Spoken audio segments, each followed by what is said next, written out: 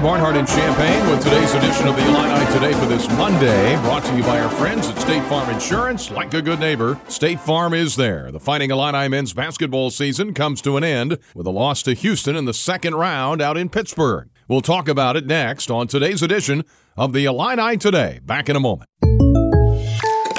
Hi, Bobby. Hey, Sarah. The usual? This is the last time I'm coming here for coffee. I'm on a budget now. 1 sec. Cold brew for Blake? It's Jake from State Farm.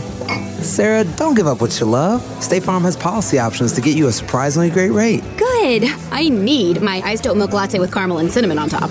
Girl, me too. For surprisingly great rates, like a good neighbor, State Farm is there.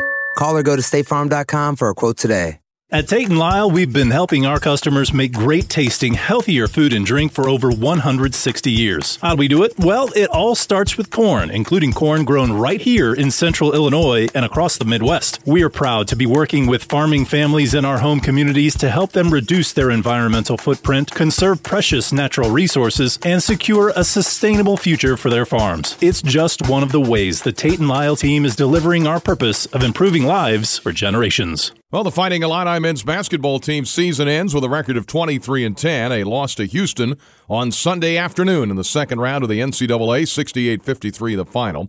The Illini struggled to score early in the game, but did get going thanks to a pair of freshmen, Goody and Melendez. At Tate & Lyle, we've been helping our customers make great-tasting, healthier food and drink for over 160 years. How do we do it? Well, it all starts with corn, including corn grown right here in central Illinois and across the Midwest. We are proud to be working with farming families in our home communities to help them reduce their environmental footprint, conserve precious natural resources, and secure a sustainable future for their farms. It's just one of the ways the Tate & Lyle team is delivering our purpose of improving lives for generations. Well, the Illini also had some help near the end of the half after getting down 12. Super senior Trent Frazier able to hit a long three to get the Illini back to within 4. When the Illini have 4.6 to go the length of the court.